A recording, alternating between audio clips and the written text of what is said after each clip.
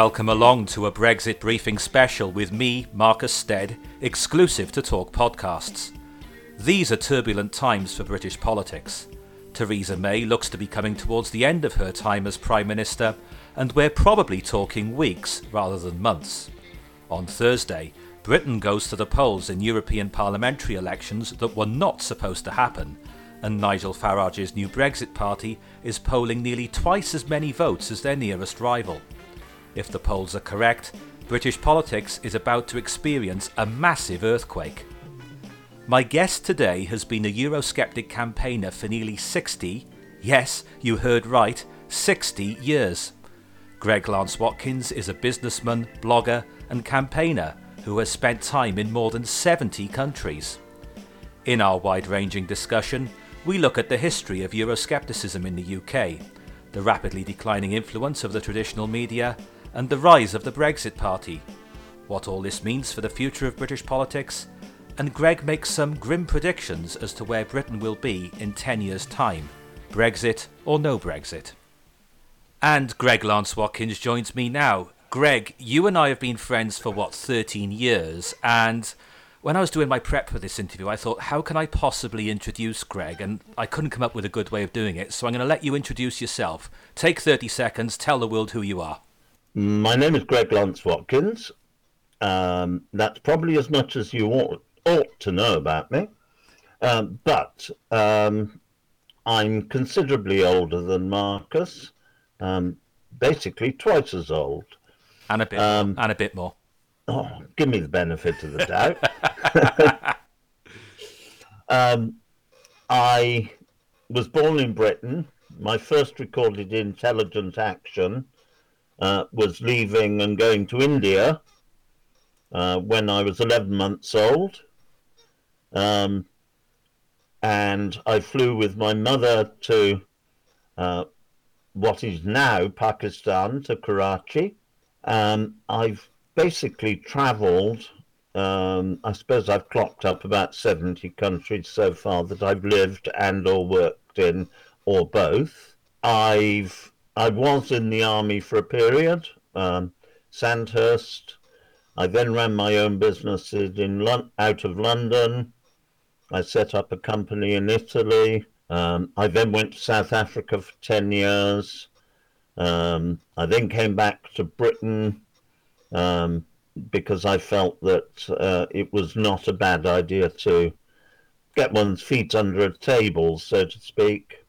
And I set up a second-hand and antiquarian book shop in the bustling metropolis of Chepstow, a mile and a half from the Severn Bridge. That's right. And then your Eurosceptic campaigning, I'm guessing you were out of the country when we actually went into the EEC, weren't you? But your Eurosceptic campaigning, when did that really begin? When I was about 14. Oh, I was slightly younger when my Eurosceptic journey began. That would have been 1960. Yep.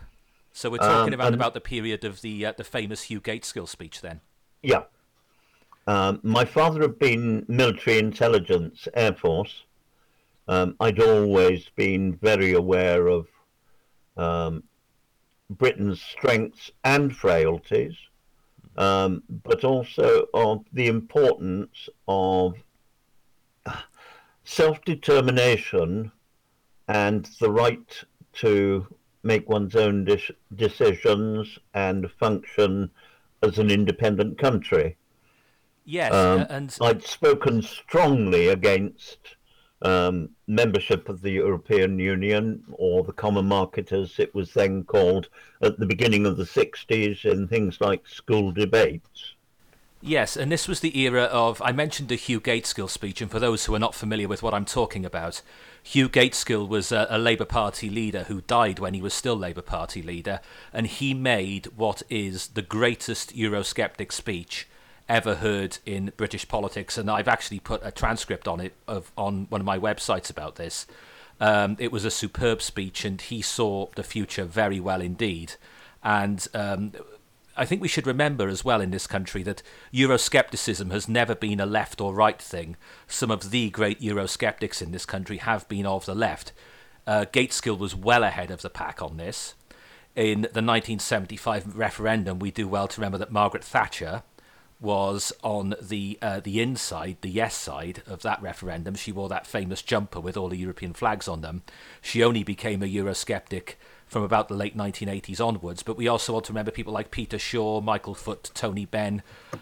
All these people on the left made a significant contribution to Euroscepticism, and in many ways they were ahead of the pack.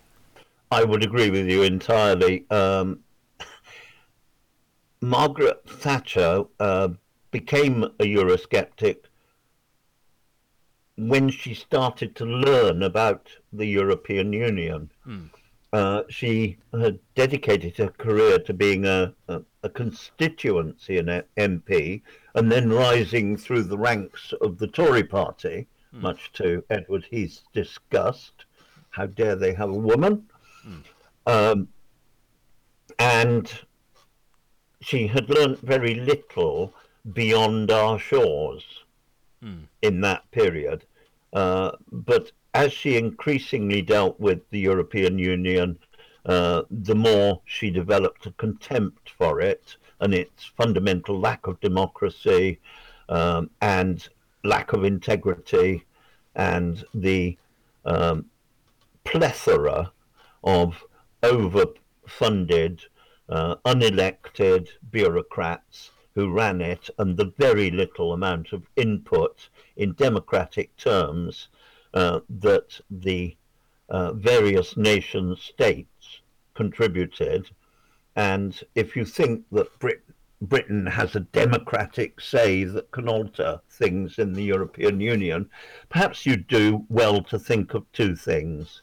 We currently have about 6 to 8% say in what passes for democracy in the European Union for the whole of our country, assuming that every MEP voted for the same detail in the same item, we would possibly scrape together 8% vote.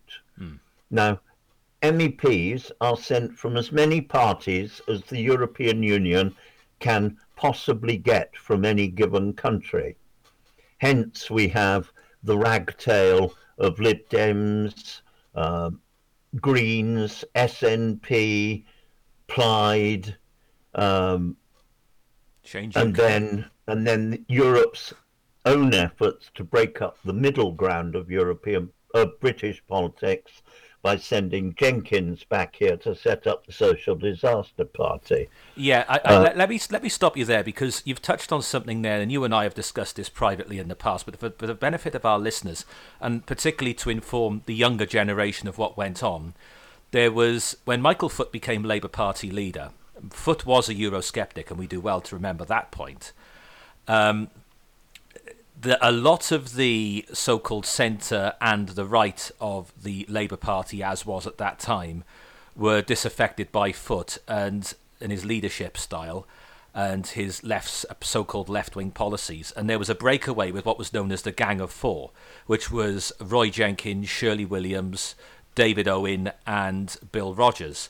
And they were the Gang of Four that broke away and formed the SDP, who formed an alliance with the Liberal Party, and then at the end of the 1980s the two merged to become the Liberal Democrats. Now, there was a Gang of Four, and then as time went on, various other Labour MPs joined with them, and I think even one or two Conservatives joined the SDP in Parliament.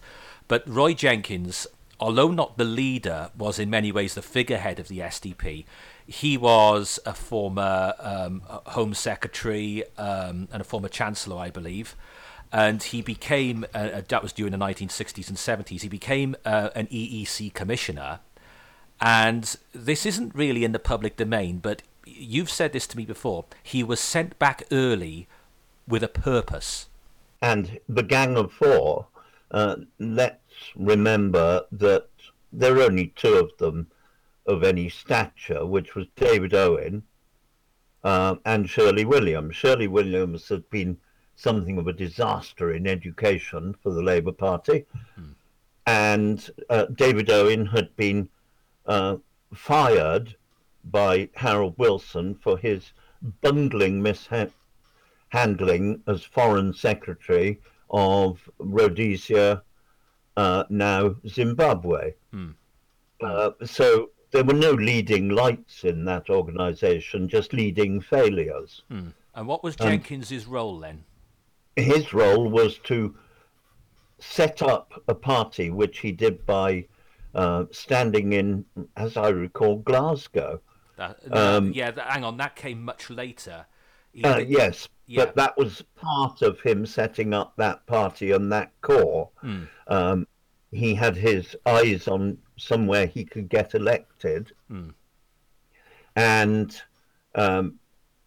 he set up a breakaway from the Labour Party, that it attracted people, dissidents from other areas of other parties, was considered a very minor detail. And they managed to overwhelm the old Grimond party of Liberals, since they had a particularly weak leader at the time, David Steele. Yeah, well, we remember the spitting image puppet. Yes, with the picture of David Steele in David Owen's pocket. That's right. And there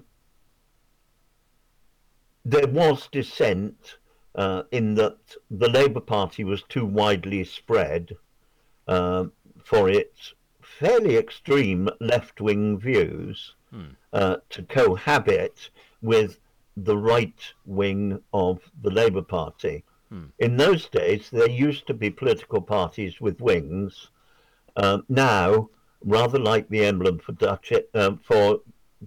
Japan Air, the wings touch below the bird and above the bird as it flaps its wings. So sometimes the extreme is left wing and sometimes the extreme is right wing, but both of them actually marry up together. Yes, and I think this history lesson, we don't want to get too much on a tangent, we could talk for hours about this stuff, but I think there are two lessons we can take from the whole SDP episode. The first is that when the merger happened between the SDP and the Liberals, and to form the Liberal Democrats, it wasn't immediately obvious, but one of the great losses from British politics of that was traditional liberalism in the mould of Joe Grimond, because the SDP mindset effectively dominated what became the Liberal Democrats. Now, it took a little while for that to become clear, because the first leader, Paddy Ashdown, for the first 10 years of the Liberal Democrats, was from the old Liberal Party. But as we went into the Kennedy years, I met Charles Kennedy. He was actually a very nice man to meet, but he was from the SDP wing, and then onwards then into the Nick Clegg generation after Menzies, Campbell and so forth. SDP mentality and ideology is very much the prominent ideology of the Liberal Democrats, and traditional liberalism, okay, there is a Liberal Party, a much smaller Liberal Party that formed from disaffected Liberals who didn't want to be part of the merger, but as a mainstream political force in Britain, liberalism was effectively swamped, wasn't it? Really, the Liberal Party disintegrated into a disaffected rump run off a kitchen table in Cambridge, and has never been significant since, though it does have a few councillors. It hasn't had MPs for a very long time. Yeah, because one of the prominent people who joined the Liberal Breakaway Party around about that time, Michael Meadowcroft, he's now joined the Lib Dems 20 odd years later. But I remember when I lived in Liverpool, there was a guy called Steve Radford who was on Liverpool Council for the Liberal Party. They had a certain number of councillors on Liverpool Council and still do. And Steve Radford is certainly a Eurosceptic, incidentally. And they are a Eurosceptic party. But anyway, that's by the by. The second development, I think, is important to remember, is, again, going towards 1988-89. Jenkins had lost his seat in 1987, and I bet you know the answer to this one, don't you, who he lost his seat to? No, I don't, to be honest. George Galloway. Yeah. Glasgow Hill Head, he lost his seat to George Galloway. Yeah, that was the Glasgow seat. Yeah, that was it. And then it was about 88-89-ish. The European Commission President, Jacques Delors, made a speech to the TUC conference where he effectively pledged to reinstate the union rights that Margaret Thatcher had spent the best part of a decade rolling back at EU level. And that was really the beginning of the left being seen as more pro-EU, much more pro-EU than they had been at the past, and the right being seen as Eurosceptic, though I do think we need to be a little bit cautious about this, because for somebody like Tony Benn remained steadfast in his Euroscepticism till the day he died on the left of the Labour Party, and on the right of the Labour Party, Peter Shaw also remained a solid Eurosceptic. And in the case of Tony Benn, I heard him speak twice, once in 2002 and again in 2007, and I'm so glad I went, because he said there's a fundamental principle of democracy. And he said, whenever anyone has any power over you, you should ask 5 questions. What power do you have? How did you obtain that power? In whose interest do you use that power? To whom are you accountable? And how can I get rid of you? And if you ask that question of the European Commission and the institutions of the European Union, the answers are entirely negative. And I think Tony Benn, whilst I disagree with him on many issues, I think his fundamental commitment to democracy is something to be applauded.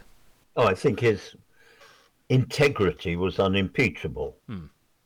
I didn't agree with much of his politics, but as long as somebody has integrity, I'm not too worried what their politics are, because they will act with integrity.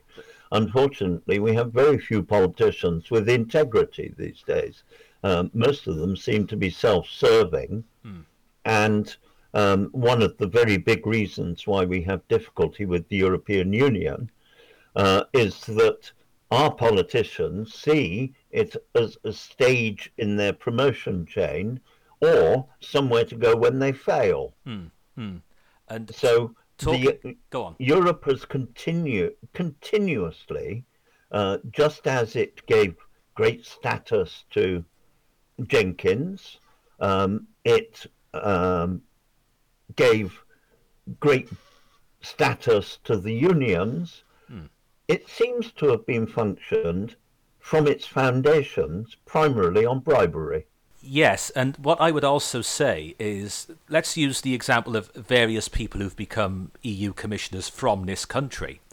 And let's take the example of Neil Kinnock. Now, Neil Kinnock, as a younger man, was a dyed-in-the-wool Eurosceptic.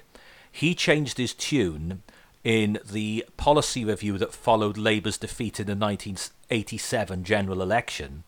And then I mentioned the law speech to the TUC conference.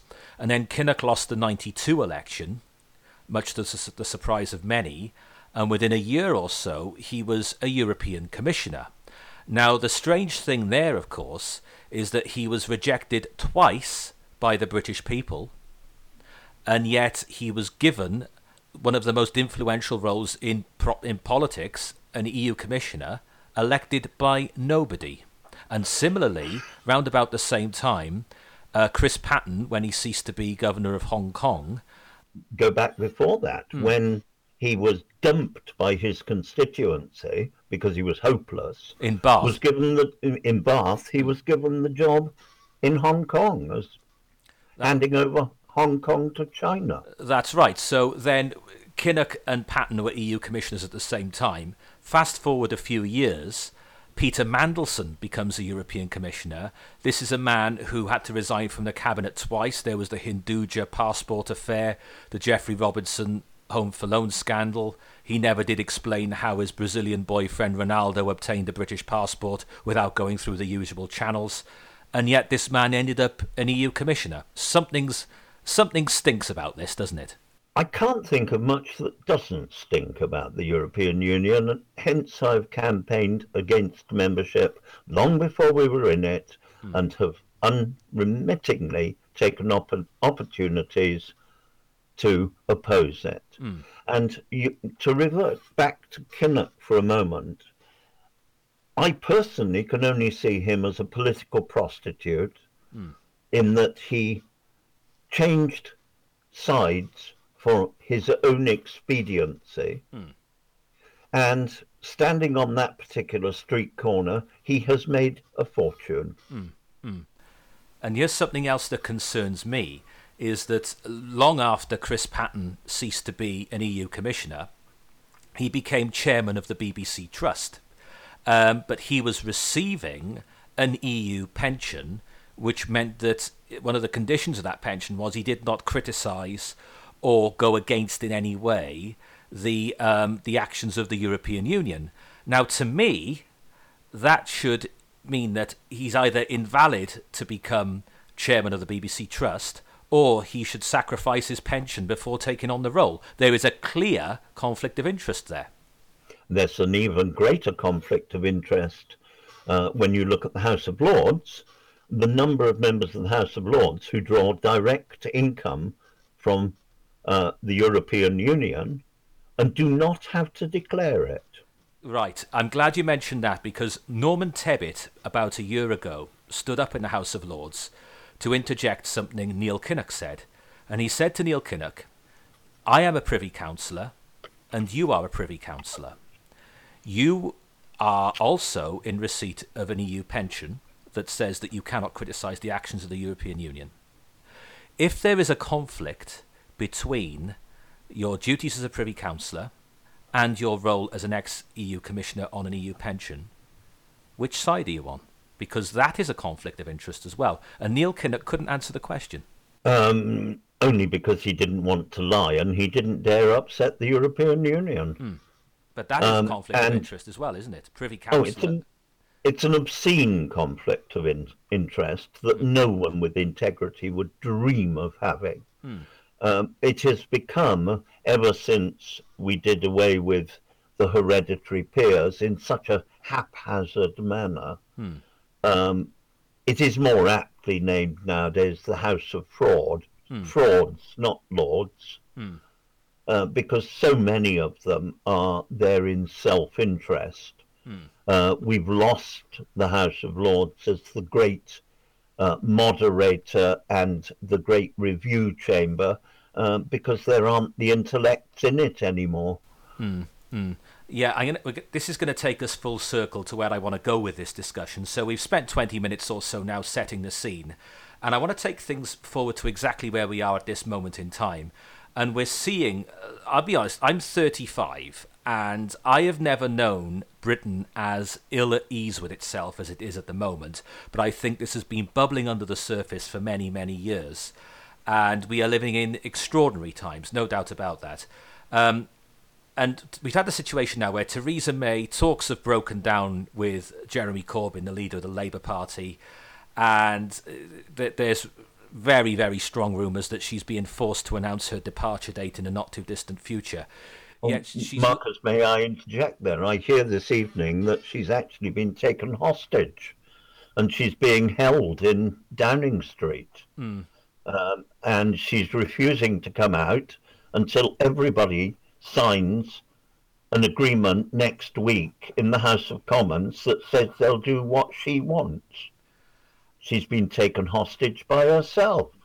Yeah, well, she's going to... This is what we're hearing on news reports, that she's going to have a fourth go at getting her agreement through House of Commons. Now, there's two problems there. One is the rule John Bercow made, that you can't bring a bill forward in the same form if it's already been rejected. So amendments were made last time, so I'm guessing some kind of amendments are going to have to be made this time. And bearing in mind these talks with the Labour Party have not gone well, what on earth is the point? Desperation. There is no other point.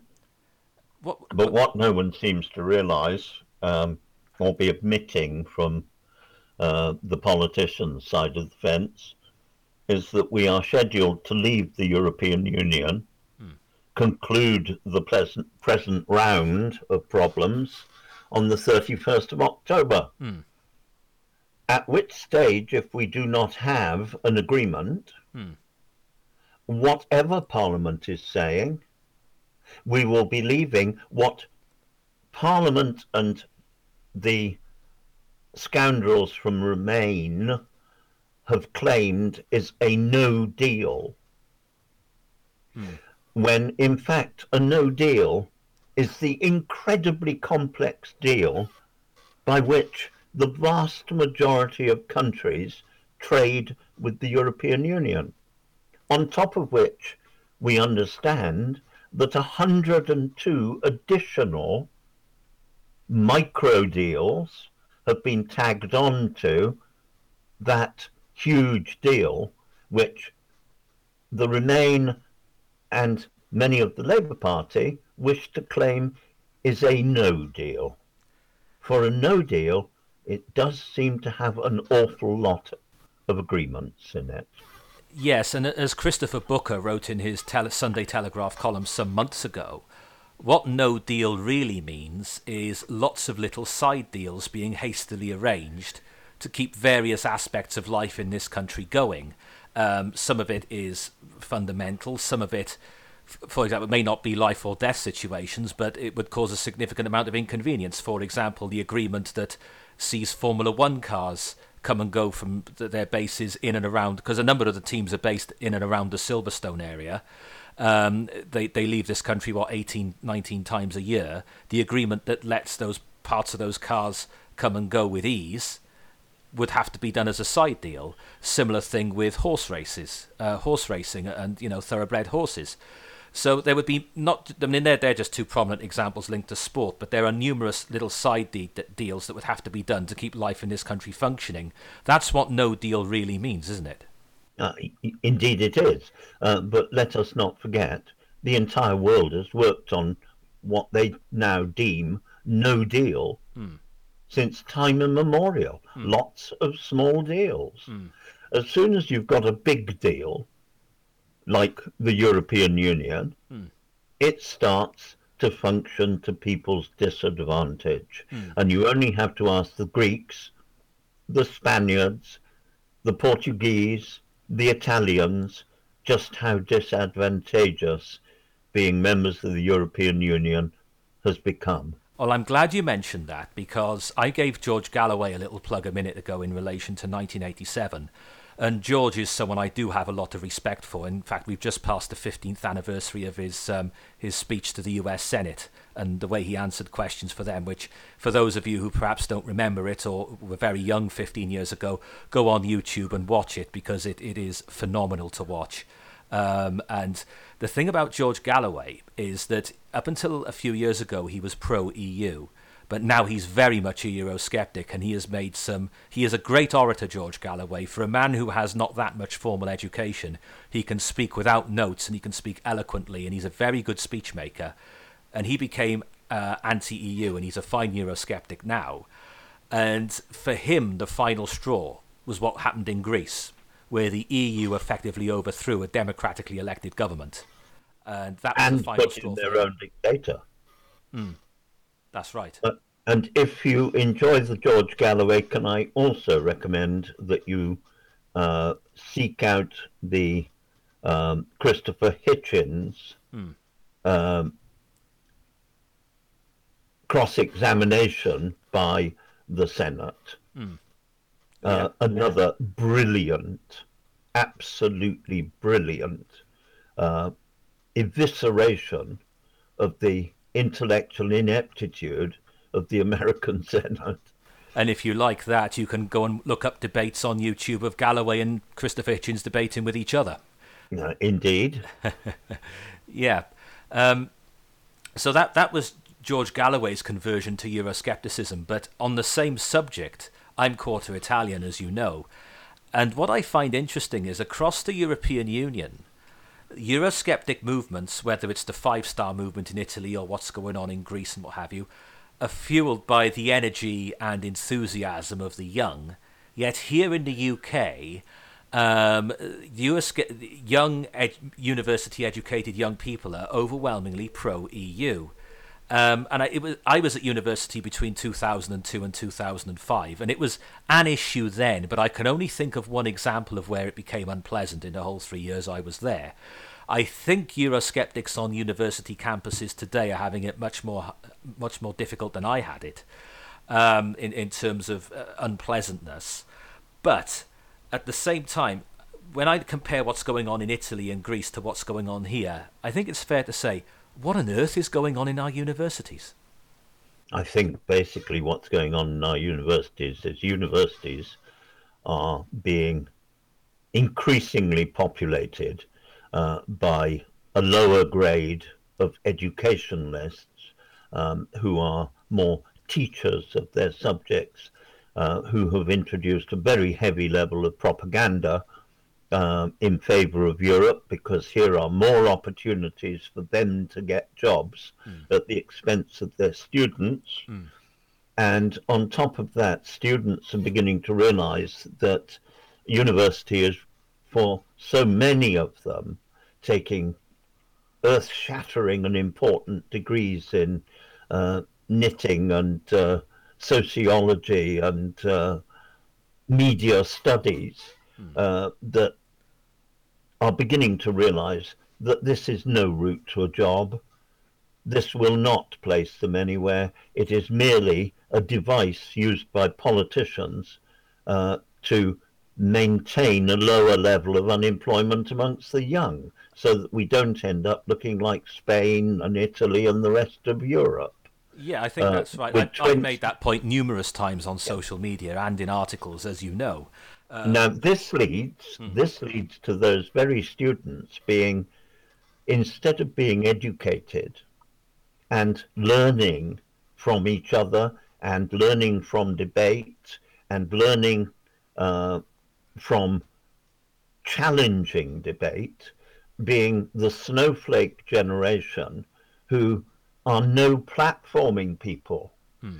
This is their own ineptitude at actually pointing out to the people in debate how and why they disagree with them, because they are not of the caliber that make university students.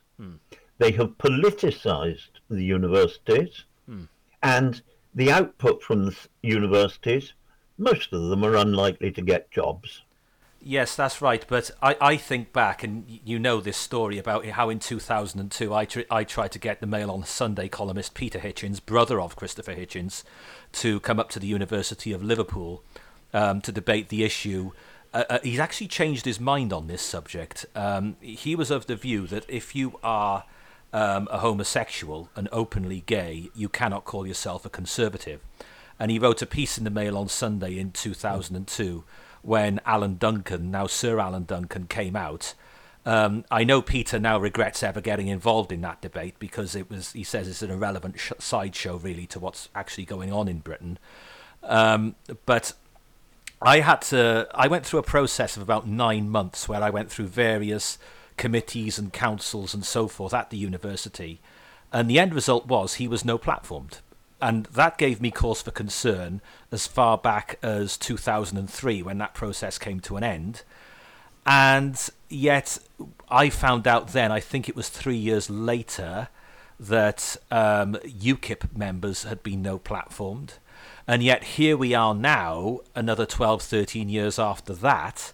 We're now in a situation where George Galloway, a man of the left, no longer bothers attending university debates because it's just not worth it in terms of no platforming, and you can't say this and you mustn't say that. I thought university, when I went to university in my 18-year-old naivety, was all about expanding the mind and exposing yourself to new ideas and being challenged and debating. And what I found is, okay, I was shocked in that example of 2002, 2003 with Peter Hitchens, but it does seem as though the scope of things you can say is getting narrower and narrower. And Brendan O'Neill has said in Spiked Online, and when he's spoken on TV and radio, of examples he's seen of being outside in corridors after debates, when controversial things have been said, of students in tears hugging each other, not because they've had what you and I would consider a traumatic experience, but because they've heard opinions they don't agree with. And they're going to find life very difficult indeed if they are struggling to handle that. Oh, I agree with you, and it's becoming a complete nonsense. We're now being made to feel guilty for testing the learning skills to date of 10-year-olds. When are they going to start teaching them that life is competitive? And you're going to find that the 10-year-olds of today are going to have the most incredibly competitive life, even compared with yours, when you think that there is very, very little possibility of social services being able to maintain their standards to keep them in the manner to which they wish they were accustomed in as little as 20 years. Already the system is bankrupt. Oh, that's And it's very not just obviously bankrupt true. here, it's bankrupt worldwide. Yes, because, right, my mother's generation, she was at university in the late 60s and early 70s. Things graduates could reasonably expect in those days when they left. They could expect to fall into a pretty well-paid job quite quickly. They could expect to get a mortgage on a nice house in a decent area, which was affordable within their means. They could expect a private pension, reasonably stable, and they could expect to retire when they're in their late 50s, as my mother did, or certainly no later than your mid-60s. Now, and also to leave university debt-free. Now, that's 5 assumptions I've just listed there. None of today's university leavers have got any of those things. No. And it is not going to get better. And it isn't helped by the fact that we've opened university doors, as I said, to people taking sociology and media studies and frippery as opposed to academic study. And let me take one example of no platforming. They wish to remove the statue of Cecil Rhodes. What about the thousands and thousands, literally, of students of every hue and colour and creed who have gone to university on a Rhodes scholarship?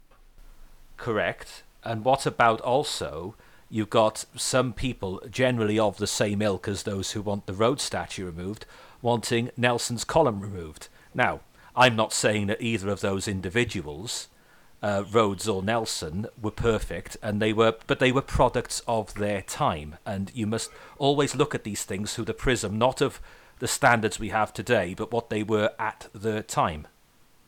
Well, it's like the farce of apologia for slavery.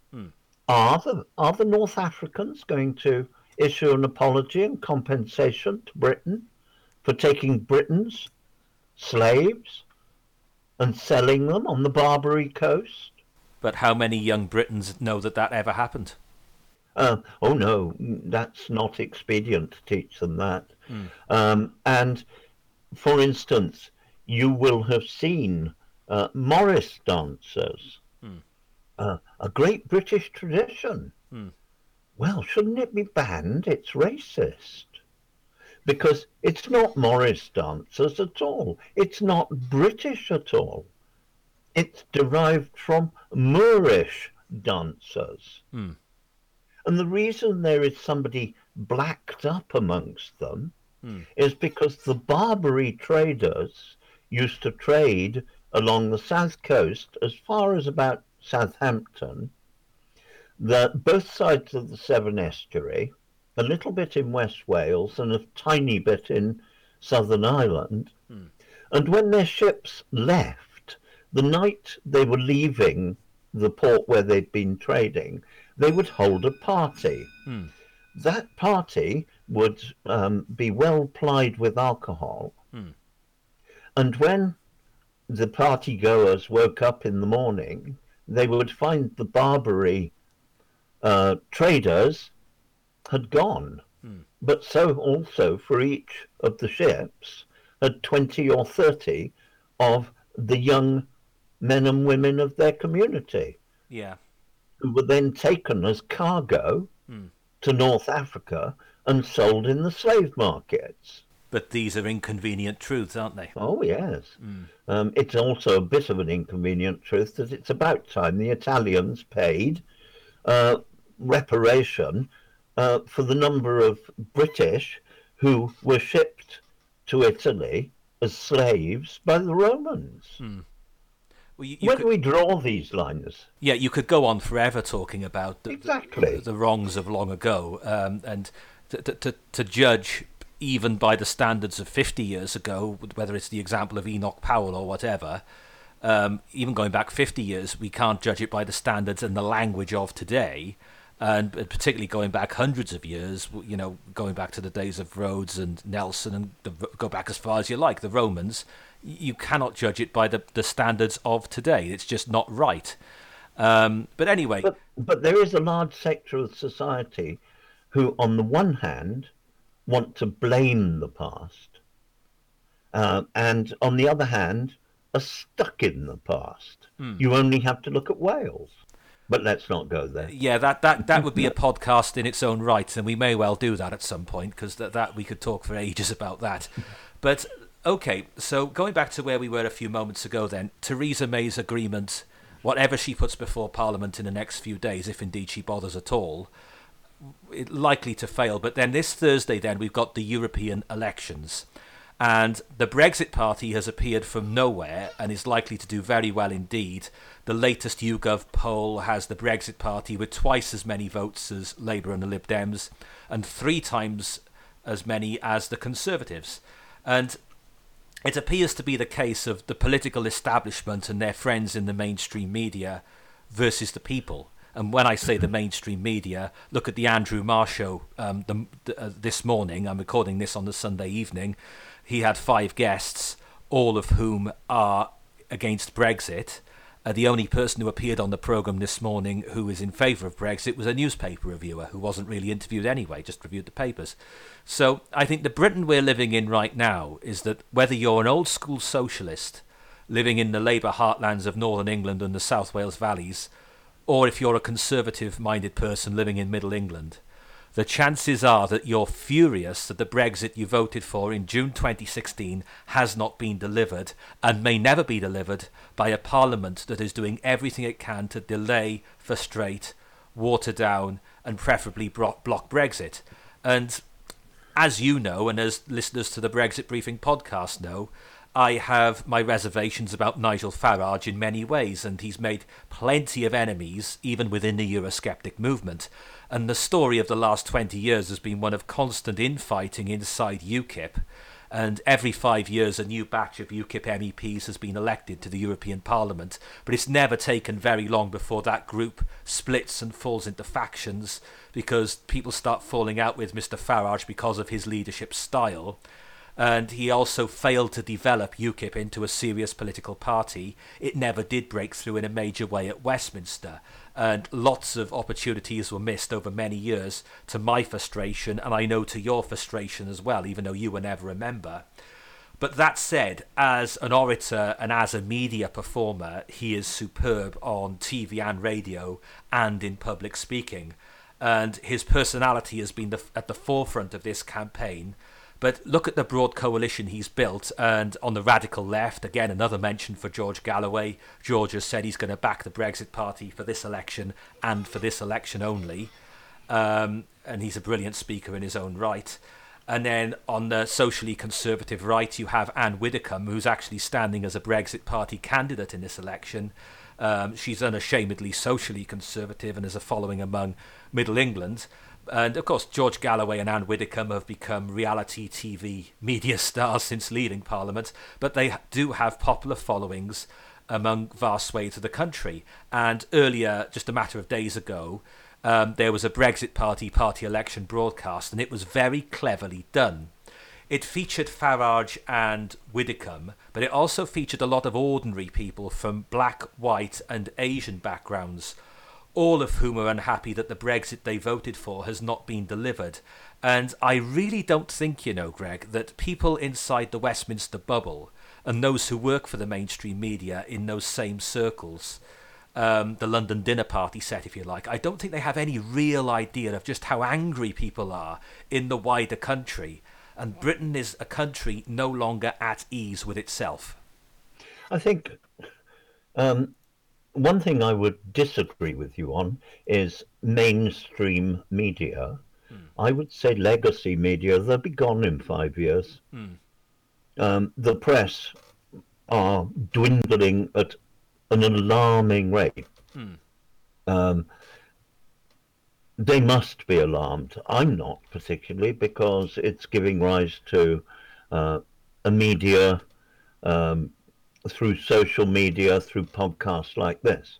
The only drawback to that, of course, is increasingly people will only listen to views they agree with. And you end up with confirmation bias. Yes, and meanwhile, we have the first great example of confirmation bias, which is the cranorectally retentive Westminster bubble, who haven't got a clue what's going on in the country. That's right. And even more frightening, although they're negotiating with the European Union, supposedly, haven't got a clue how the European Union works. Well, this goes back to something I said just after the Leave side won. And I mentioned at the time, I wrote somewhere that what would I do under these circumstances if I was leading a Conservative government at this point? And I said I would do a few things. The first thing I would do is I would build bridges with the Labour side and get somebody like Gisela Stewart in my inner circle of people I'm confiding in, because this goes beyond party politics, this process of getting us out of the European Union, and you need cooperation from both sides of the House, particularly the more sensible elements on the Labour benches to do that. Now, Gisela has since stood down from Parliament at the 2017 election, but she was impressive in the 2016 referendum campaign. She debated very well. The second thing I would have done is I would have got Christopher Booker on my side, and I would have had him, not necessarily in a formal role, but I would have been in regular contact with him, because Christopher, who I know has been a friend of yours for many, many years, has an understanding better than most of how the institutions work, and he would have been a good person to speak to on a regular basis to see how to proceed. Christopher Booker and Richard North should have been co-opted into, if, there's an American phrase, if I had my druthers, I'd rather it was done this way. As leader, I would have immediately announced a coalition conference to draw up a coalition committee to deal with leaving the European Union. I would have co-opted as first individuals Christopher Booker and Richard North, both of whom have encyclopedic understanding of the European Union. That said, I would have sent every member of that committee home with a copy of Richard Corbett's book on the European Union, because he tells you how wonderful it is and how it was built. And if you know how a car was built, you will also know how to unbuild it. Yeah. The other thing that I would have done immediately is make it very clear that I was aware that Britain functioned on Anglo-Saxon law, where you can do absolutely anything as a member of the society. I can legally hit you on the head with a hammer, except that there is a law that says I can't. Yeah. Whereas the whole of Europe functions on Roman law. And under Roman law, with a fairly heavy code overlay of Code Napoleon, you are not allowed to do anything unless the law permits it. Now, that is a completely different approach to law. You're right, and this takes me back to... This means we haven't been able to negotiate because Europe doesn't know what a negotiation is. It hasn't a clue. For the simple reason that our law is based on intent when you interpret it. Roman law, there is no element of intent. It is by the letter of the law. Therefore, any part of that negotiation that didn't directly agree with Roman law, i.e., European law, could not be permitted. Therefore, no negotiation was possible This takes me, because it was yeah. set up as law to make Europe and force it together. There is no area in it except Article 50 that considers the possibility of dismantling any part of it. Therefore, how can you negotiate? This takes me back to the autumn of the year 2000 when I began studying A-level law. And the course began in September of 2000, and then in the October of 2000, something very important happened when the Human Rights Act was brought into the British legal system. And at the time, I think, again, going back, it was a Peter Hitchens column. He said 100 years from now, when Chinese historians are writing about the decline of Britain, October 2000 will be a key date, because for the reasons you have just articulated very well, that changed centuries of law in this country, the way we interpret law. And it took a little while, and I remember having debates with my tutors about this at the time. It took a little while for it to become obvious, but we've seen many, many signs of it in the years since, particularly when it comes to the extradition of people to other countries. The initial manual of European law was written by Mireille Marty, and it was done at the end of a conference, and it was called Corpus Juris, the body of law. And in that manual, it stated in the English version, across a largely unified European Union, this will provide a better, fairer, more comprehensive system of repression. I thought, Christ, repression? And I found about 6 more comments that were identical. And I thought, this must be a translation error. I went to the French, the Dutch, and the German, and that's exactly what it said, repression. Now, I don't believe my law and my politicians are there to repress me. My law and my politicians are there to liberate me. But and is it any wonder that the European Union is in dire trouble? And increasingly senior politicians within the European Union are openly voicing the fact they do not expect it to last for another 20 years. Yes, I think we can save this for another time, but I think the only remaining big question for the EU now is that do we dismantle this thing sensibly, brick by brick, or is it going to be done in a very nasty way? But it will be wars of disassociation. Yeah, there won't be major wars, but they will be endless skirmishes. Yes, but I think the more sensible approach to take would be for the European Union itself to acknowledge, look, we're talking. They're never going to.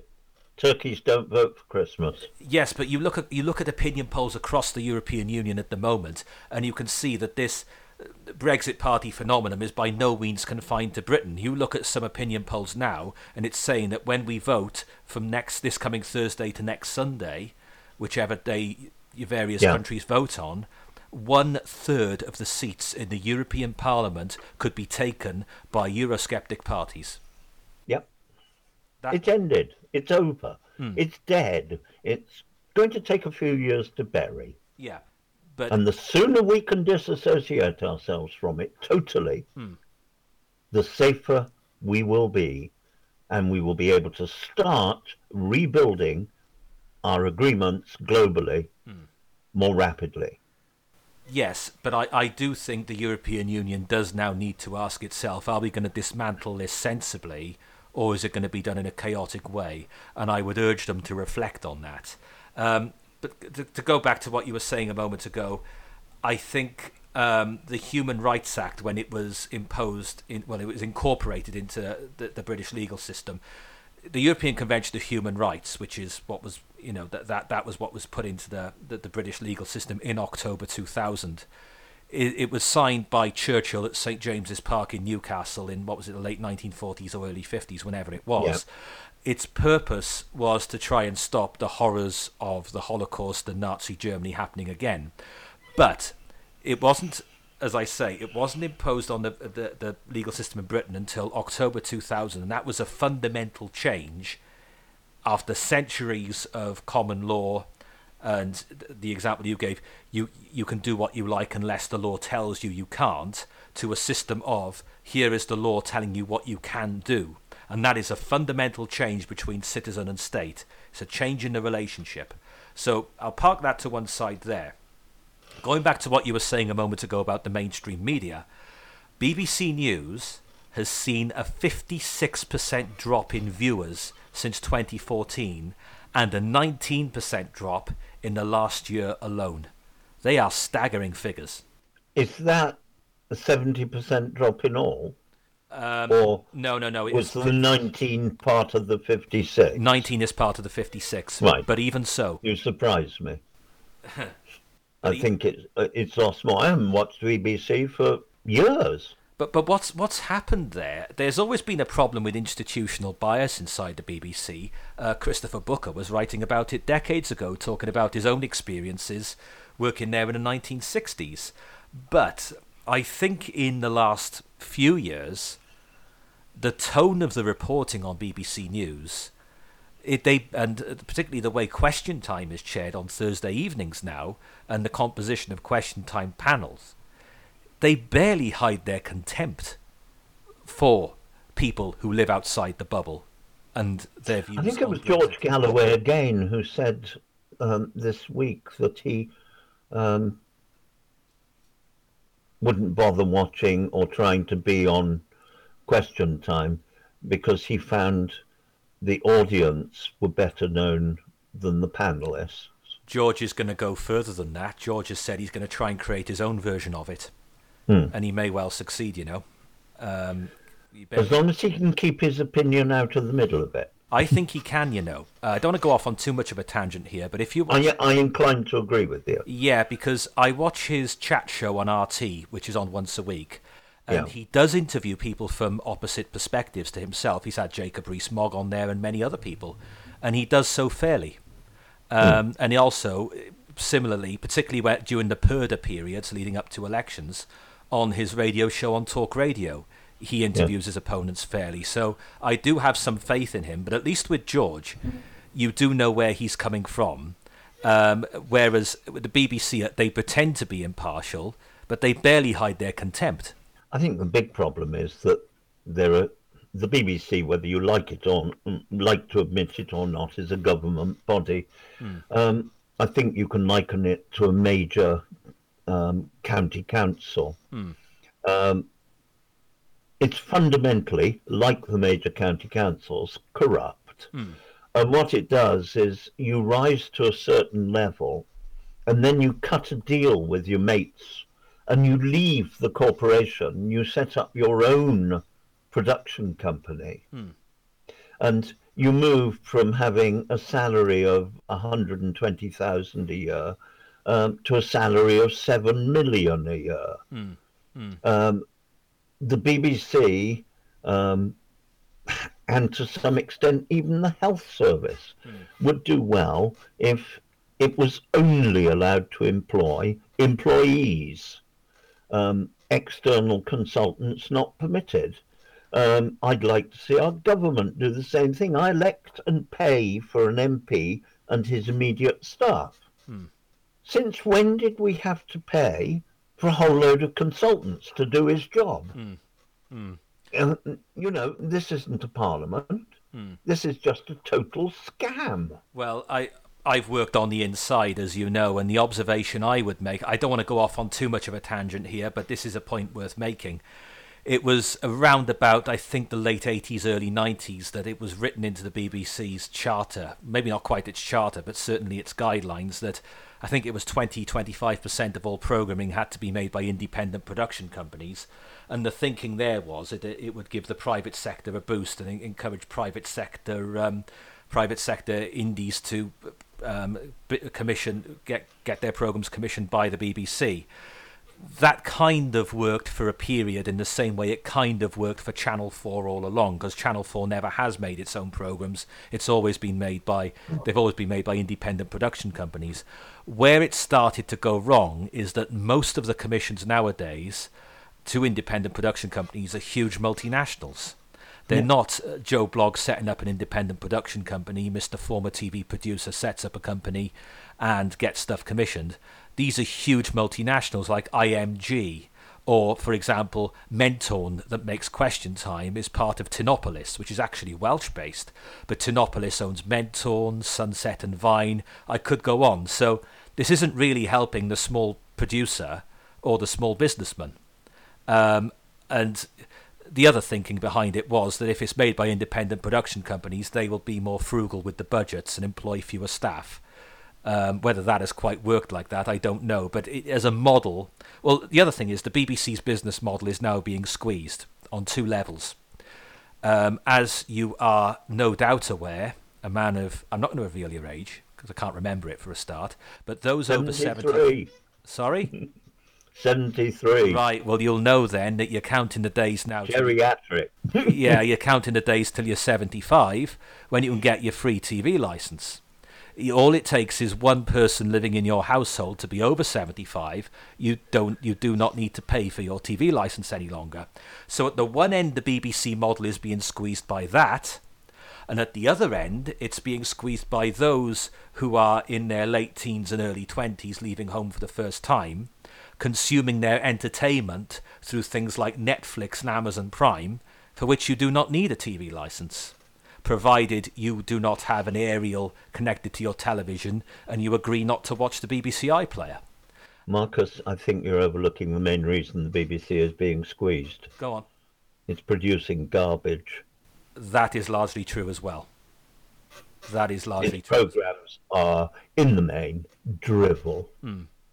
And I'm sorry, not every single household has one homosexual, one lesbian, one black, one white, and yet every program the BBC makes is virtue signalling, and it's nonsense. And the public know it's nonsense. And the public are voting with their zappers. That's right. And it's also, there's a lot of, in news and current affairs and in the choices of people they're getting to present their radio shows. They don't do news. Yeah, let me make this point. They do gossip. Yeah, this is an important point. The people they've got working on those programs and the people they've got presenting programs on their mainstream radio stations and on their local radio stations, there is a huge amount of box ticking and quota filling and not getting people in the jobs. You know, if a woman or a black person or a Muslim or a disabled person happens to be the best person to host that radio show on that station, I'm all in favour of it. But for crying out loud, don't put them there as a token gesture, because point one, the quality of the programme will not be as good as it otherwise would have been. And secondly, if you are part of that group, isn't it damn insulting to give people the jobs on that basis rather than because they're the best for the job? That's an insult. Can I give you a better example without you treading on a landmine? Because whether you can call somebody coloured or black or of a different colour or what you're allowed to call them this week, you're probably wrong. But Max Boyce, who's a comedian who personally I don't find particularly funny. He's much too dependent on vulgarity, etc. But he did come out with one very nice joke that probably sums it all up. On the Fleam Peninsula in northwest Wales, on the harbour, a girl was blown off of the harbour wall pushing a pushchair with an infant in it. And somebody ran over to the lifeguard and said, "Quick, she's fallen in the water. You'll have to go in and get her." He said, "Oh, I don't do that." And they said, "But you're the lifeguard." He said, "Yeah, but I can't swim." Why the lifeguard? I can speak Welsh. Welcome to And Wales, folks. yeah, but this is the BBC is doing exactly the same thing with its virtue signaling Hmm. and putting the right virtue into the job. Whether that happens to be um, a homosexual, a transsexual, um, a black, a coloured, um, they are pleasing the system, Yeah. just as the lifeguard who is appointed because he can speak Welsh. Yeah, but There's no difference. the problem you've got with the BBC now, and this is particularly true of their national radio networks, I think, is you've got people hosting prominent shows who are just not up to the job, and they are there because of a box ticking exercise. Yeah. And we're seeing this across the board. But How again, about start with the 10 o'clock news? start wherever you like. There's plenty of examples of it across the board, believe me. Yeah. I'm going to go back now to what I really want to focus on, is what is likely to happen this coming Thursday. And we touched on Mr. Farage a moment ago.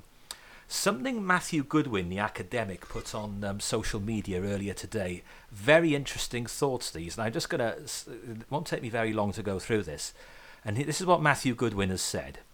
What I learned watching the Brexit Party campaigning in Essex today, a few thoughts.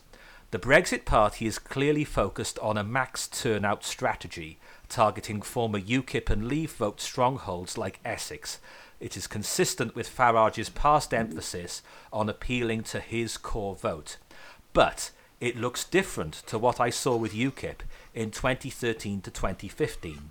One Brexit Party activist said he thinks the toxicity that followed UKIP has been lifted. It's too early to know, but Farage certainly gets much less hostility than he did when I watched him walking these towns in 2013 to 2015. I was struck by how few journalists, commentators and analysts are actually following the Brexit Party on the ground. I saw a handful maximum. Seems odd, seems its significance, and that while we are only 1 week away from the European parliamentary elections. Farage and his team have definitely got complete control over the party. This is a key difference, I think, from the 2013 to 15 when UKIP's messy internal structures and amateurism held it back. Farage is much stronger internally than pre-EU referendum. Another big difference is digital. The Brexit Party operation is a world away from UKIP. The videos and the content are very regular and in the hands of a very young, tech-savvy team. I think this could be important going forwards. The main parties are going to have to find a way of navigating this. The messaging is also different. Farage is barely mentioning the EU and immigration now. He doesn't have to. It's all about broken politics and Westminster. References to a democratic revolution are there a lot, and strangely, he says all of this in a more positive manner than the darker campaign of 2014-15. There is a lot of optimism about the direction of the Conservatives. The Faragists are confident they can handle Boris. Hancock or Rudd would be a dream. They believe they can have a much harder run at the Conservatives than they did in 2015. Much more interest in the Labour areas. Suspect expectation management could be an issue. The Brexit Party is likely to win the European parliamentary elections in 2019, and then we go straight into the Peterborough by-election in early June. Ideal timing for them, but if they win in the former, namely the European parliamentary elections, and struggle to mount a big challenge in the latter, i.e. Peterborough, they might find the narrative changes. That said, I have watched and interviewed This World since 2012, and I have never seen the confidence and professionalism of today. First past the post remains their Mount Everest, but there is no doubting Farage is up for it. He has the money, the members, the less stigma, and is already looking past the European parliamentary elections of 2019. Your thoughts? Did I write that? Matthew Goodwin. Basically, I totally agree. I don't have a lot of time for Nigel Farage as an individual. Um, he is, um, I suppose one would have called him um, in earlier days a bounder and a scoundrel. Um, he's profligate with other people's money. I suppose that's something he has in common with socialism. Um, he is no leader, but he never made the grade with UKIP. UKIP would not have existed without Nigel Farage. Yeah. And I always said, and it would cease to exist when he left, because he's not a leader, he is a dictator. And now that he is running the Brexit party, he is able to dictate what happens.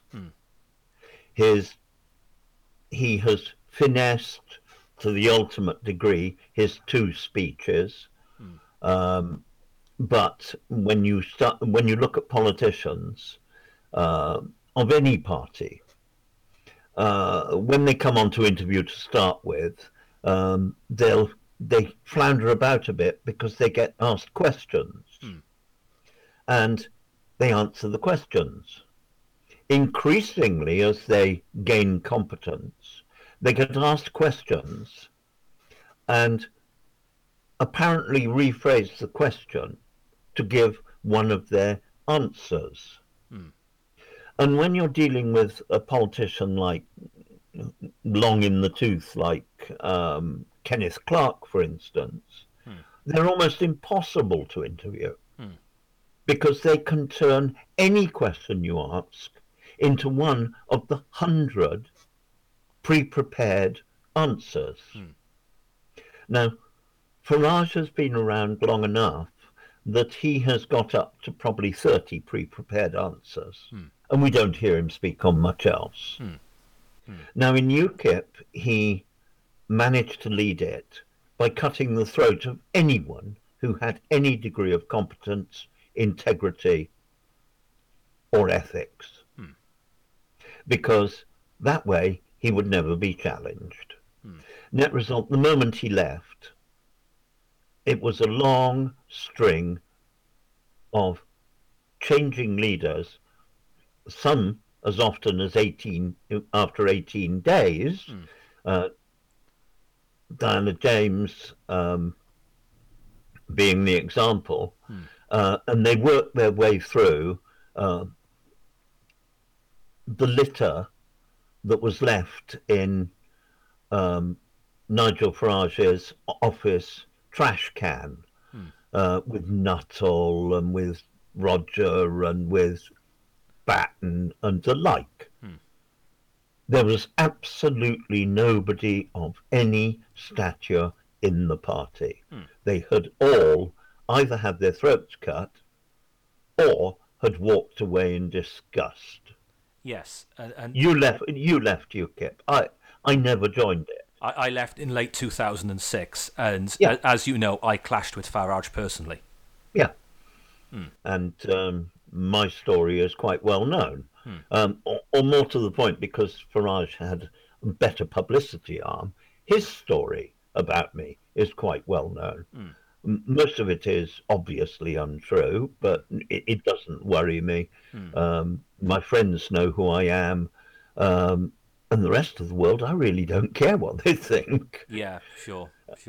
Which gives me a tremendous amount of independence to actually tell the truth. Yeah, and I agree with everything you've just said about Nigel Farage and his personal qualities and his lack of personal morality. I'm also concerned about, and I was saying this in 2005, 2006, some of the company he was keeping with the allies he was forming at EU level gave me cause for concern as well. Oh, yes. Something has changed, though, this time. I'll give you a few of my thoughts on where I think we're heading this coming Thursday, and the results will come through next Sunday evening, won't they? The Brexit vote, those who support Brexit in the country will be largely united around Nigel Farage's Brexit Party and the system of proportional representation used at European parliamentary elections plays in their favour. It's much easier for them to get elected using proportional representation than first past the post, as Matthew Goodwin said in his thread earlier. The first past the post used at Westminster, that is. And I was saying many weeks ago that UKIP will not seriously split the anti-EU vote, and there's a reason I say this. UKIP is now, what's left of UKIP, is now occupying the space the British National Party occupied in the 1990s and 2000s. They have become a party of extremism. They flirt with the likes of Tommy Robinson, and under Gerard Batten's leadership, they've lost the credibility they had, and it is now becoming socially unacceptable to be seen to be supporting them. And the Brexit vote will therefore largely go to the Brexit Party, and I'm expecting them to gain an enormous victory. And if you look at what's happening in other countries in Europe, anti-EU parties, as I said a moment ago, could win as much as a third of the seats in the European Parliament if the polls are correct. And therefore, as we've already discussed, the EU project is in serious trouble. Now, that's on the Brexit side. The pro-EU vote will be much more thinly spread. It'll be fragmented. And there is no obvious one party for them to rally around, so it'll be split between the Conservatives, Labour, the Liberal Democrats, Change UK. There is a reason. Yeah, I'll carry on with this point and then I'll let you in.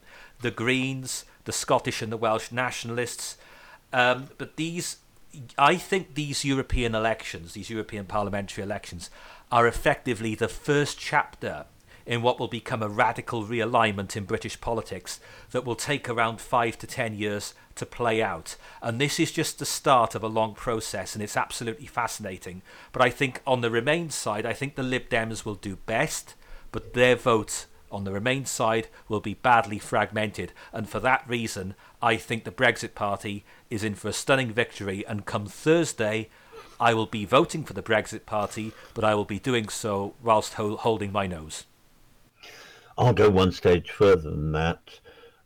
I would suggest everyone who believes in democracy, regardless of Brexit, everyone who believes in democracy should vote for hold their nose and vote for the Brexit Party, in spite of Nigel Farage.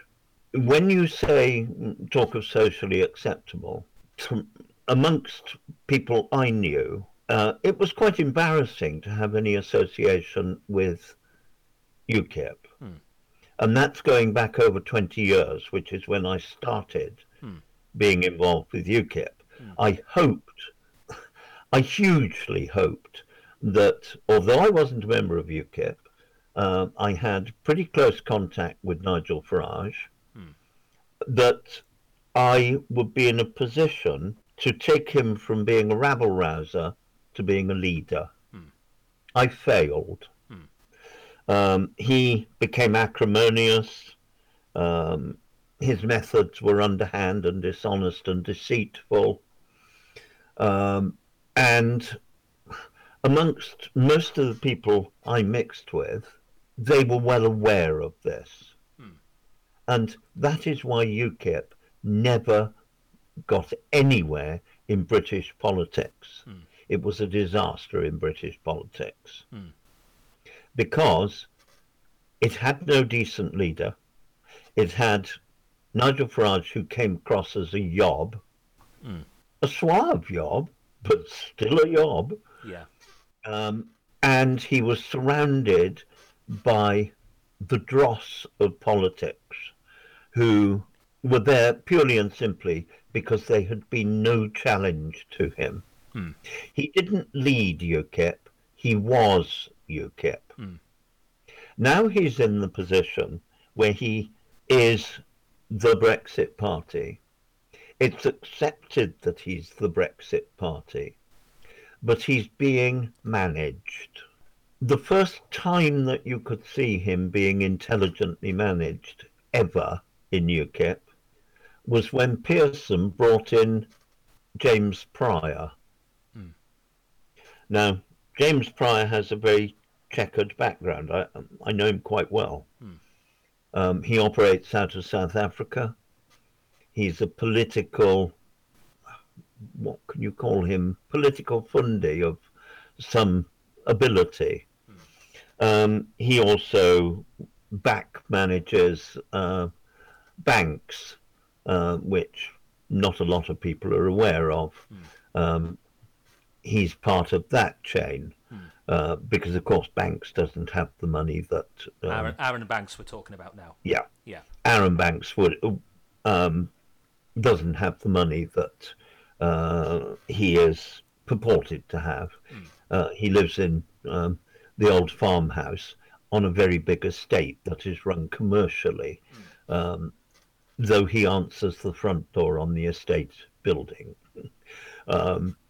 He, I believe, is deeply involved with clandestine money coming into British politics. I believe that much of the dark money stories are pretty accurate. I'm aware that Nigel Farage has benefited from this. But then again, do we castigate the Russians for interfering with our politics and putting money into it? I don't think got any moral grounds to do so, since Remain are accepting huge tranches of money from George Soros. I knew that was what you were going to say, and you're absolutely right. And I would add to that another point. Utterly sabotaging any moral high ground we could possibly have taken on the stories, and I say stories, now I happen to believe them, but I don't have the independent wealth to be able to prove my beliefs. And there's another point I would make that comes to this. The Conservative Party no longer has much in the way of grassroots. David Cameron became leader in 2005, saying he wanted to double the grassroots membership. In the years since, it has more than halved. And the reason it has more than halved, well, first of all, a lot of the old Blue Rinse Brigade, who'd been supporting them from Thatcher and Heath's time, have passed on and not been replaced by younger people. And the second is David Cameron did a number of things that annoyed a lot of the Middle England, maybe Blue Rinse Brigade, that had supported the party for decades. He did several things. One is he backtracked on his pledge to give a referendum on the Lisbon Treaty. Second, his 2010 manifesto pledge on an EU referendum at that stage was signed away in the agreement with the coalition agreement with the Liberal Democrats. Third was the gay marriage thing. Now, whether you agree with it or whether you don't, it was not a manifesto pledge. It's something they pushed through without it being in their manifesto, and that annoyed a lot of the grassroots. So the Conservative Party doesn't have that much of a grassroots left. The days of people meeting up in the local branch and going to the dance and so forth, they're largely over now. And therefore, who is funding a Conservative Party? And the reality is they are accepting significant donations from very wealthy individuals. And these very wealthy individuals want something in return. They're not doing it for the love of it. And this is bound to be influencing Conservative Party policy. And because of who these individuals are, they are by and large likely to be pro-EU. I agree. However, I don't think they've got any stability of income. Correct. I think they're walking a tightrope. I think the Labour Party is walking a tightrope. And I think that part of what is going to happen with this coming Thursday is that they're pretty much going to fall off the tightrope. That said, were there a general election 1 month later, I think the Brexit Party would be surprised at how much they had collapsed. They are not a party of British politics. They are a party of European politics. Okay, so that brings me on to the question, and this is something one of our listeners actually raised with me yesterday, and I know he'll be listening to this. let's assume that we're correct and the Brexit Party does very well in these European elections. It won't make one iota of difference to the composition of the House of Commons. So what will voting for the Brexit Party actually achieve? Fear. Yes. The message will get through to the Westminster bubble. It is getting through belatedly now. At the moment, the media is desperately, the good old legacy media is being yet again crano-rectally retentive, and it isn't coming outside the bubble. It's not giving the publicity that one would reasonably expect from the party that is going to get approaching 50% of the vote on Thursday. Right. Now, and the reason they're not doing that is because they know that their days are numbered. Right. In 2014, UKIP got 24 seats in the European Parliament. This time, if the polls are correct, we're looking at maybe 32 or 33. You think it's going to be higher still? Yeah, I think it's going to be just a tad under 40.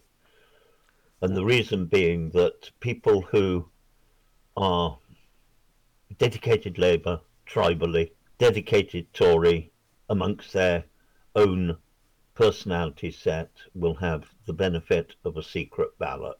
And they'll probably deny they voted for Farage because at the end of the day, it's the very blue rinse that you're speaking of who will very much be voting for Brexit in spite of Farage. He is not seen as wildly different to the position he's always held, which is Jack the lad. He's not a man for detail. He's not a man who can grasp an overall picture of Europe, but he is very good at picking off areas of it. He's not a global leader. He's a global follower. He is to Donald Trump as David Steele was to David Owen. He's the little man who runs around doing the warm-up act. Yes. And at the end of the day, Nigel's not much better than a warm-up act. Yeah, but he is a skilled media performer, but he does not have the skill set or the personal qualities to lead. And he doesn't have the gravitas. But then again, nor does Trump, and we're not in days of gravitas, are we? No, we're not. But if you don't have that gravitas, you don't have good leadership. So you've just about summed up every leader in the Western world at the moment. Yes, there is a vacuum of solid leadership with the necessary skill set to do it well. And this is, I'm not going to go into this now, but one of the things people are saying, oh, Boris Johnson. I wrote a piece, 5 years ago now, where I examined it in not that much depth, actually. But I demonstrated how Boris Johnson does not have the skill set or the personal qualities to be Prime Minister. He does not have those qualities. And read Max Hastings on Boris Johnson, and Max Hastings employed him. That's right. We'll read Max Hastings, and I have done. And there's a book by that lady, Sonia something or other. Look it up. She's written in a huge amount of depth based on her own experiences. Whatever qualities Boris Johnson has, and by the way, I think the joke around him is now starting to wear a little bit thin myself. He does not have the qualities to be Prime Minister, and I'm not even sure he's that much of a Eurosceptic, actually, if you look at it. No, he's another political prostitute. Well, yes, because prior to the referendum of 2016, he wrote 2 articles for the Mail, and only one for Leave, one for Remain, and he only decided at the last possible moment which one was to be published and which one was to be spiked. And he made a political calculation in his own interest of which side he was going to support based on that, it seemed to me. That's how I interpreted it. But okay, let's go beyond next Sunday night, when the results are known. We move on to the Peterborough by-election. UKIP did, of course, win a by-election. We had Douglas Carswell when he stood for the Clacton seat and won it. Mark Reckless defected from the Conservatives to UKIP. And lost it. Yep. Peterborough's going to be a strange by-election. I don't think Douglas Carswell, I don't think UKIP won that seat. Douglas Carswell did. Yes, because of his personal following in the Clacton area. Yeah. But looking ahead to Peterborough, now we don't yet know who all the candidates are going to be. First past the post, for reasons we've already touched on, is a totally different kettle of fish. Do you think it's a better form of democracy? Well, yes, that I agree with, because I believe that in an adversarial parliament there's room for 2 points of view going toe-to-toe, as long as they really are 2 points of view and two very different visions of how the country should look. We don't have that at the moment. But proportional representation and multiple self-interest groups, calling themselves political parties, is a guaranteed recipe for the rule by the fool. The problem I have with proportional representation doesn't work. It is that you end up with compromise being done. So you end up with a party, say, getting 38% of the seats, doing a deal with parties that got 4 or 5% of the seats, and yet those parties that have got 4 or 5% of the seats get large chunks of their manifesto implemented, and therefore you have large chunks of a manifesto implemented that very few people have actually voted for. May I also point out that nobody who gets into power on a first-past-the-post basis ever wants to see proportional representation. That's right, which is why... And they hold the power. Yeah. And they hold it rightly, because proportional representation ends up with coalition, as you say. Now, haven't we learnt our lesson from coalition? Yeah. It was catastrophic with that idiot from the Tories and that idiot from the Lib Dems. It was a catastrophe for both of them. Yes, and the Lib Dems for years and years calling for proportional representation. Well, they didn't. Only because they couldn't get in. Well, yeah, that's true. And then they got into coalition government, and they set themselves back by many, many years. Yeah, well, it's like Caroline Green party. What a farce. Caroline Lucas, Caroline Lucas and the Green Party. Clamouring endlessly for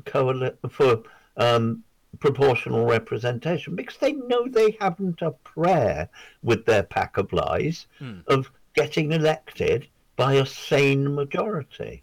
Whereas if they take bigger seats, they will be able to get somebody elected. Even though just about everything they say is founded on absolute garbage. Well, yes, it is, and I'm no fan of their agenda at all. But you look at... Well, it's not even true. It's based on the climate change cult, isn't it? Really. Yeah. I also dislike some of the things they say about the armed forces as well, which give me very serious cause for concern. Yeah. But you look at it, their following really is in a part of the country I know quite well. That's the area of Brighton around the lanes, where there's a certain demographic of person there. It's a nice place to visit, don't get me wrong, but there is a certain demographic of person living in that constituency. At an absolute push, they can win one of the seats in Norwich, and at an absolute push, they can win one of the seats in Bristol. There is no sign whatsoever of their appeal extending beyond that. I would agree with you. But they are only going to get cult followers. Yeah. They are only going to get elected through proportional representation, where there will be enough people who are outright stupid within that demographic to make up one of the seats, which is why in European elections they potentially do quite well. Yes. So we've covered the Greens there then, but looking ahead to Peterborough, do you think the Brexit Party momentum will continue to that stage where they could potentially win that seat? Utterly dependent on the candidate.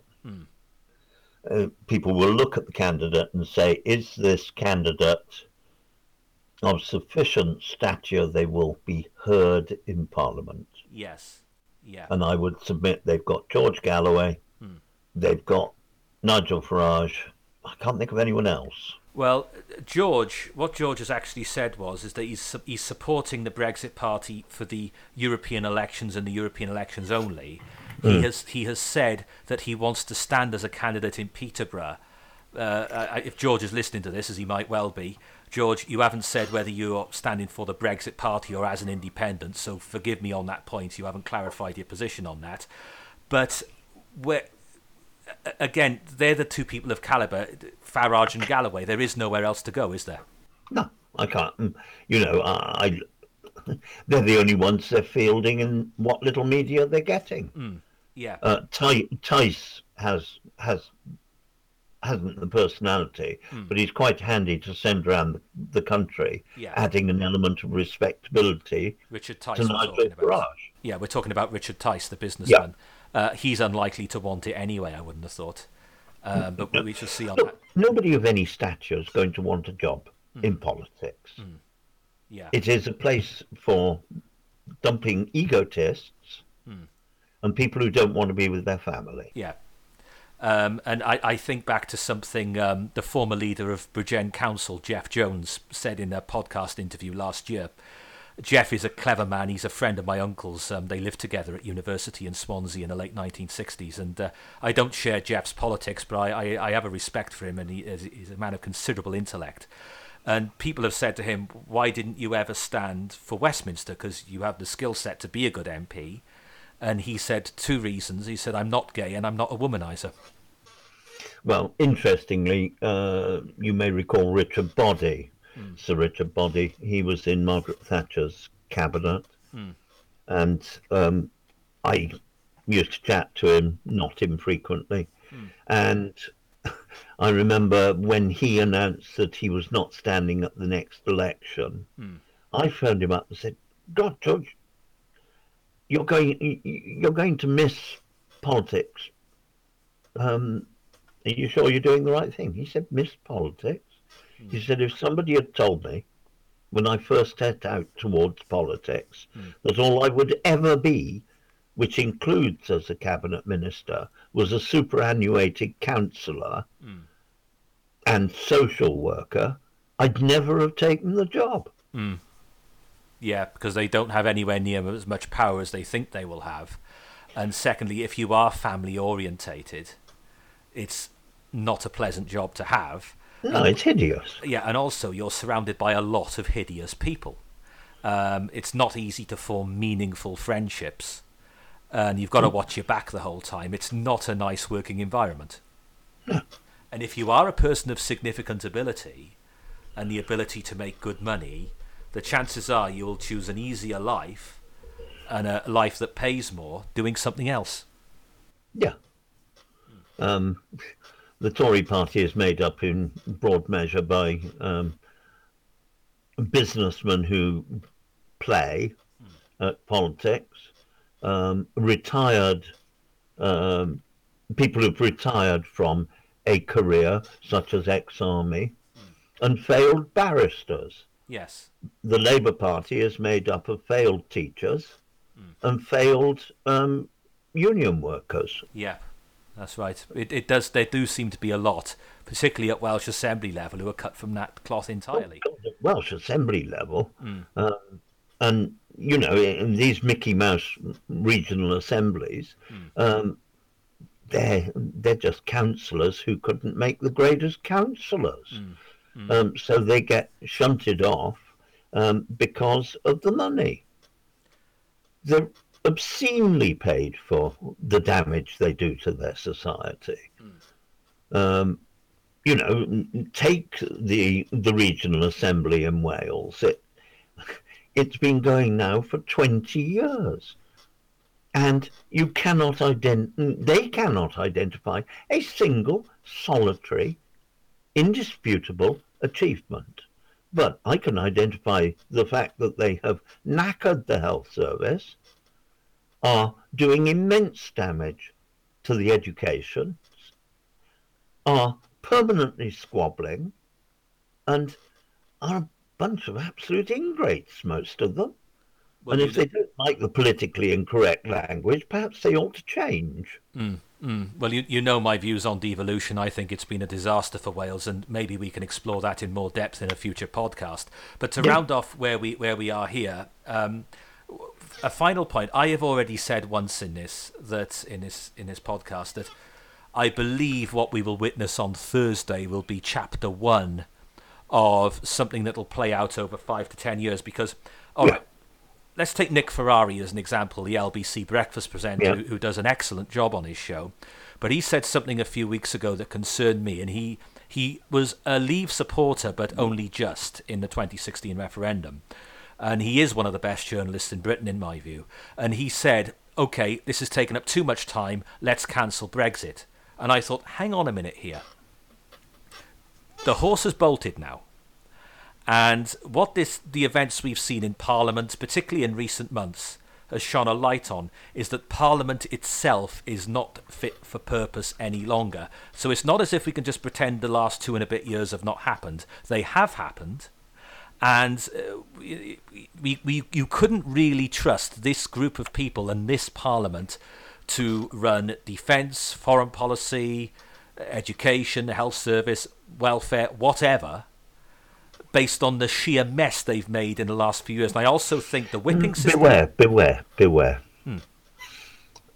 You and I have a tendency to be the small boy who shouts, "The Emperor's got no clothes on." Now, it's true the Emperor's got no clothes on. Everyone knows he's got no clothes on.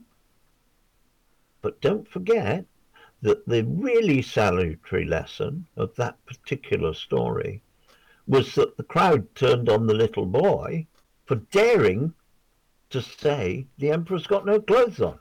We are in danger of destroying a system that works badly to replace it with a system that doesn't work. Even badly, if we're still eating, is quite good news. So we have to be a little bit careful.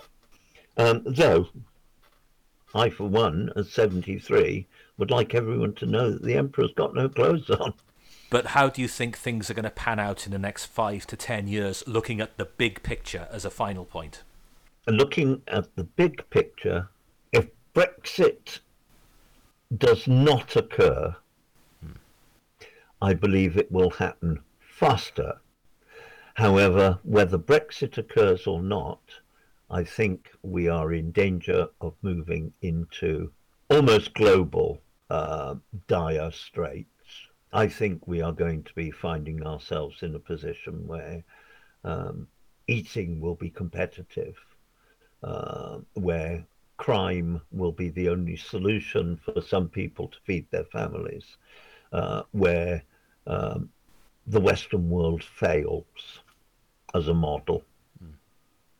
I don't think there is a good outcome potential. It's being shown to us. It's been manifest to us, should I say, rather than shown, that the situation at the moment is pretty damned horrific. And I think we have got to not look at Brexit in isolation. We've already discussed earlier on the situation in Greece and in Italy.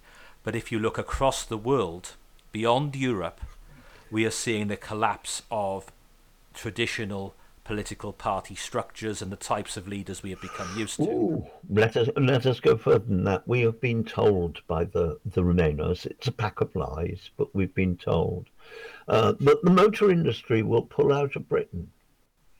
And Land Rover Jaguar have announced that they're cutting back by huge amounts, and we're told by everyone except Rover Jaguar that this is because of Brexit. No, bunkum. It's nothing to do with Brexit.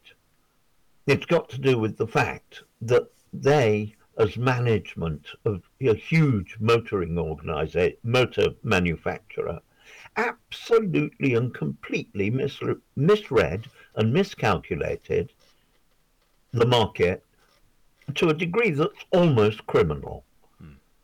They backed the diesel engine when they already knew that the only way you could put diesel cars on the road was by fudging the emissions, as we knew Volkswagen did. But what we didn't know was they were all doing it. And the motor industry, in its desperation to keep going after that, stopped selling cars and leased them. And there was a huge push. You know, you say you can have this car for £159 a month. You can have this car for no deposit and £210 a month. This is leasing. There is now such a surfeit, because the leasing companies never hang on to a car much over 50,000 miles. There is now such a surfeit of good, fairly low mileage cars made to fairly high standards, so they're going to last on the market. They can't sell new cars anywhere in the Western world. Car companies are desperately trying to stay afloat. They are producing more cars than the market wants or needs. And then we hear, oh, but Sunderland. Yeah, what do you mean, oh, but Sunderland? Well, the Japanese will disinvest. What? What will they disinvest? Oh, the company that's owned by Renault, that's in Sunderland. And you look at things like, if you have a Peugeot... Swindon to that list as well. Yeah. If you look at somebody who has a Peugeot agency, so much for fair play. Peugeot, because they're French, if you want a Peugeot agency, you have to buy French computers, French office furniture, French telephone system, and use a French company to supply your utilities. Is this fair competition? Is it the hell? This is European rip-off enterprises, which is almost full-time in Europe, isn't it? But yeah, I think people starting to realise these facts are going to say, no, we're not going to buy your car because you're doing this. And you look at, take British Gas. How do they get away with calling it British Gas when it's a French company? Well, they're a company in significant decline at the moment, certainly. Yeah. Look at their I'm share pleased price. to hear it. And this is the beginning of the wars of disassociation, where national blocks and corporate blocks will be scrabbling to hang on to their assets. Now, we joined within the European Union with Airbus, didn't we? Yeah. And everybody in Britain thinks that this is as a result of Rolls-Royce and British Aerospace amalgamating, and we have formed this company together with the Germans, the French, and the Spaniards. Would you agree? Well, that's the narrative, isn't it? Yeah. We haven't even got a directorship. We don't own any of the shares. Because of the way they set it up, we got out-negotiated. Because read this little bit of law. Now, you can't interpret European law. You've got to do it by the letter of the law. So it's just one big con job. It is. I understand where you're going with this, but we look, okay, we've used the example of Trump, who is what Dick Morris used to call triangulation. He separated himself from both the Democrats and the Republican Party establishment. Now, I don't rate him, and I don't like his style or his attitudes or a lot of his behaviour. But we look there. We look at what's just happened in Australia, where Scott Morrison has unexpectedly won the election there. We are seeing, I don't like Viktor Orban in Hungary either, but we look at what's happening there. And we are seeing around the world, again in France, with the Yellow Vest movement and the election of Macron, who turns out to be far more pro-establishment than he let on. But we are seeing the collapse of traditional party structures in Western democracies everywhere. And I bring you back to my caveat. The emperor has no clothes on. But should we be pointing it out to people, because the alternative could be worse? And I have a feeling it's going to be. You may well be right, and the end game of this may well be that more and more power is consolidated with China. Oh yes, indubitably. But I don't think British citizens will live very long on a handful of rice and working from dawn till dark. Where do you think Britain will be in 10 years' time? Struggling. Economically as well as socially? I think we'll be having trouble feeding ourselves. 10 years from now? 10 to 15 years from now. Brexit or no Brexit? It'll be worse if there's no Brexit. Some sobering words from Greg there. Don't forget to check out the rest of the podcasts on the Talk Podcasts website and iTunes feed, and we'll be back with another Brexit briefing in the not too distant future. Thanks for listening.